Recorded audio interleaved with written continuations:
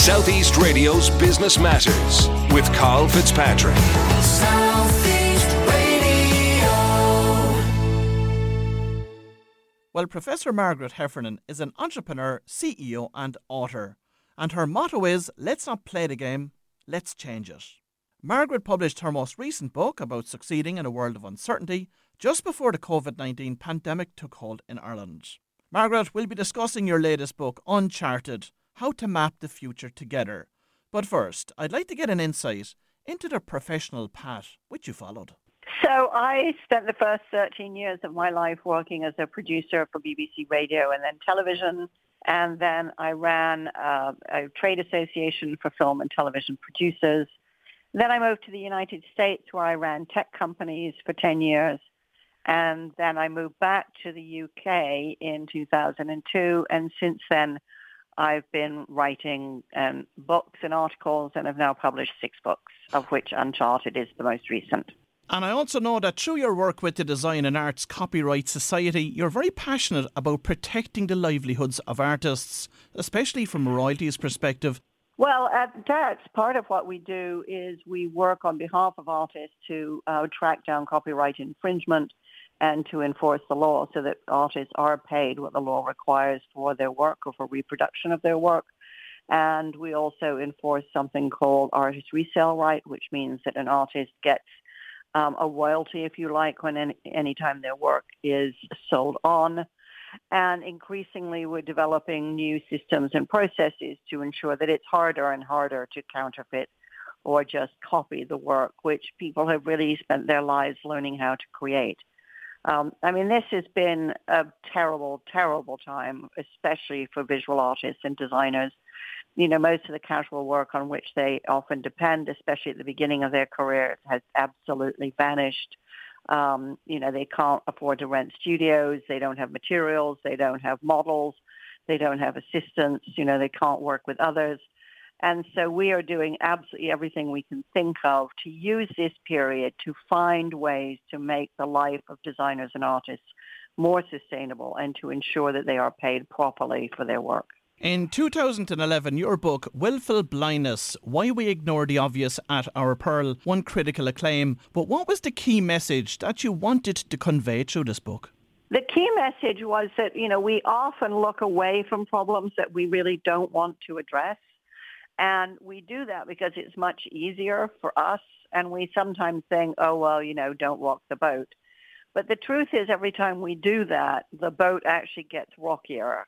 Problems grow worse, risks increase, and opportunities for improvement or for addressing problems become harder and harder to find.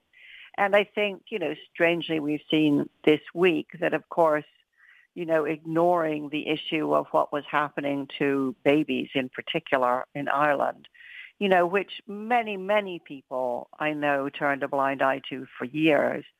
That simply allowed this terrible tragedy to go on for more years. Exactly the same thing with which I've written about in Willful Blindness specifically, about the sexual abuse of children by priests. And although turning a blind eye, it makes for a quieter life, it makes for a much worse life. So the central argument is the earlier we draw attention to these things that make us uncomfortable, the easier it is to fix them. It's a fair point. Now, in a business context, do you believe that willful blindness is prevalent in everyday life today? And if so, how can it really be addressed? Well, I think it is everywhere, not with malign intent necessarily, but because we have too much to think about, we're too busy, we're often at work trying really hard to please our bosses, so we don't want to have an argument about something which we think, either might not be very good or could be better. So we do quite a lot for a quiet life. And so a lot of my book looks at, how do we address this problem? How can companies create environments where it's easier to speak up about problems or opportunities? And, some of this is physical, which is that if you work people 50, 60 hours a day, they will develop tunnel vision. They'll be so tired that they actually can't see what's often staring them in the face. So it's partly about behavior, it's partly about corporate culture, and some of it simply comes down to making sure that the people around you are able to use their very good brains and they're not too exhausted or too frightened to do so. Now, this leads us on to your latest book, Uncharted, which examines the people and organisations that are not daunted by uncertainty. 2020 was the embodiment of uncertainty, and in chapter 10 of your book, you address the idea of preparing for an epidemic. However, the book was published in February before COVID hit our shores. So what prompted you to write a book on this subject area? Yeah, well, it was definitely not because I thought there was an epidemic coming, and obviously I wish there hadn't been. I was just very struck that people kept asking me questions about the future, and I didn't know why they were asking me. So they would ask me, what's going to happen in the Brexit referendum, or, is Trump going to win the presidential election, and things like that. And I thought, why do you think I know? Nobody knows. And I felt that really a lot of people had a very magical belief about the future, which was that it was somehow already out there somewhere, kind of behind a curtain, like in Wizard of Oz. And that if you were terribly clever or you knew the right people, you might be able to sneak a peek behind the curtain. And in fact, what's the case is the future is unknowable because it hasn't happened yet. And once you accept that it's so unpredictable, and I have to say, now I think this is a much easier argument to win than it was when I started writing the book. Once you accept the future is unknowable and that there are huge limits to what we can predict with any kind of accuracy, that kind of frees you up to start thinking instead and asking a better question, which is, what do we want the future to be? And what likely threats do we think we see? And where they might have a huge impact, what can we do right now to get ahead of that problem? This is very clearly what we could have been doing to address climate change for the last 30 years. And, my book talks about epidemics in part because in 2017, the Coalition for Epidemic Preparedness did start working on this problem because they were so alarmed by the degree to which governments had completely stopped paying attention. And, one of the vaccines that's come out in the last year, the Moderna vaccine, stems directly from the coalition's initiatives when they saw that, most pharma companies weren't going to start working ahead of time on vaccines for things that might never happen. And so they themselves started investing in vaccine development platforms. So, the argument of the book is if you don't know the future, but you think there are some things which are likely that would have a huge impact, you have got to move ahead of the problem.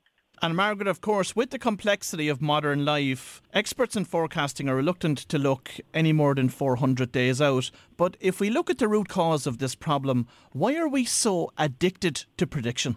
I think we're addicted to prediction, however spurious it might be, because not knowing the future makes us very anxious. And we like to think, and I think this is quite a childish belief myself, we like to think, well, somebody knows, and if they know, then they'll tell us, and if they tell us, then I can stop worrying about it. And I think what's actually more energizing and more creative is to think, okay, if we don't know, then we have to start thinking about where do we want our country to go, or where do I want my career to go? And instead of thinking that we can outsource this most fundamental of questions, we start rolling up our sleeves and answering it for ourselves. And that's how we get the kind of society or we get the kind of career that we actually want, instead of waiting for somebody else to hijack the whole thing and then dump us into worlds or careers we absolutely do not want. Talk to us about some of the projects and experiments which you highlight in your book that would never have been planned in the way in which they actually came to fruition. Yeah. Well, there's one of my favorite stories, which is about a woman who was a camera operator for the BBC's Natural History Unit. And in doing that work, she saw just garbage and plastic all over the oceans. This was in 2006. And she thought it was horrible, and she was distressed by it, and she wanted, the future to be a place of clean oceans and sustainable marine life. And, she could have looked for predictions about what was going to happen, but nobody was particularly looking at it. And she thought, well, instead of waiting to figure out what's going to happen, I'll just see if I can stop this behavior. And the first thing she did is she made a searing documentary on the subject, which went out in 2007. And, thinking, well, now people really change their minds. And they absolutely did not. They kind of watched the film, put the kettle on, had a cup of tea, and watched the next program. And she was heartbroken, but she didn't give up. So she thought, well, if I can't do something on a national stage, I'll do something really, really super local. And she persuaded her village to give up using plastic carrier bags. And she thought she really had no hope except to see, well, how could you get people to change their behavior? And let's try to do an experiment on a really small scale. And what she found was that when she explained the problem and part of the solution to people, they were very willing to change their behavior. But then, much more to her surprise, the whole world's media turned up on her doorstep. And within a month, whole provinces from China had banned single-use plastic bags. And this is a province of 30 million people. I think actually the Irish government followed suit quite soon thereafter. The British government was quite slow, and the American government has been unbelievably slow. But overall, this has provoked a global change. But you don't know that the way to start this movement, you can't predict that the way to start this movement is by starting in a little Devon village. The only thing you know is if you don't try things, nothing will change. And if your first experiment doesn't work, you keep going. Okay, so in your opinion, experimentation is key, but how can businesses set out on that, Pat? Well, it's interesting. I mean, I wrote about the chief data officer at the Bank of England, who, realizing there was going to be more and more data and more requirement to analyze the data, and was enough of a grown-up to know nobody was going to give him any extra resources, asked his entire workforce, this is the problem. Where do you think there are pockets of, all of our processes where we could really improve our productivity? And he got all sorts of ideas from everybody, everything from changing the management meetings to changing the annual review process to changing how you tag the data, all sorts of things. So engineering solutions, management solutions, strategy solutions. And they tried dozens of these. And of course, what they found was that there were very different ways to work, which were much more appropriate to the new world in which we operate, and which gave people a lot more sense of kind of possibility and involvement in the way that work got done in their department and energized people. And so productivity increased enormously. But none of these, he said, would have been identified if he'd done what traditional managements do, which is kind of go away to a swanky hotel for a weekend, do a restructure, impose it on people who weren't consulted, and then just pray that it works. So involving more of the workforce allowed much more of the collective intelligence in the workforce really to work the problem. So in terms of navigating the future effectively, Margaret, what tools do people need to face the future with confidence and courage? Well, I think, first of all, they need to consider the degree to which what their future is, what the future of their family, of their careers is. That's their decision. And be very wary of people or technology telling you who and what you are. There's a huge fad at the moment for these psychometric tests that will tell you, what your strengths are, what your weaknesses are. And I've tried lots of these, and every time I do them, apparently I'm a completely different person. So that's a little strange. I mean, I'm not aware that I suffer from multiple personality disorder, But these things, many of them have no statistical validity. But what the psychologists tell us is that people believe these things. And if you say something to somebody about themselves and say, oh, you're such and such, they tend to believe that whether it's true or not, which is why astrology works, right? Because people just sort of, they fit what they are themselves to what they've just been told. So the first thing I would say is don't believe what all of these, quizzes and tricks and profiles tell you about yourself. Think much more strongly, clearly about who do I think I am? What do I want to be? What kind of life do I want? Own your own life. don't let other people steal it. Think about what are the concerns you have and how you move to address those.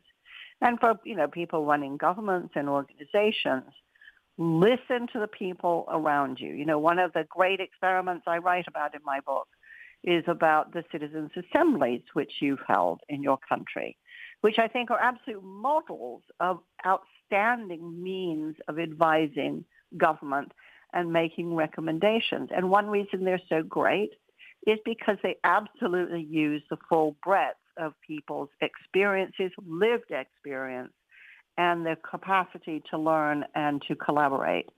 And this is so much richer and has so much more creative content in it than these kind of cheap and easy fixes that many companies and technologists try to sell us. Well, if you've just tuned in, that was Professor Margaret Heffernan, and I'd like to thank Margaret for showing us how to survive in uncharted waters.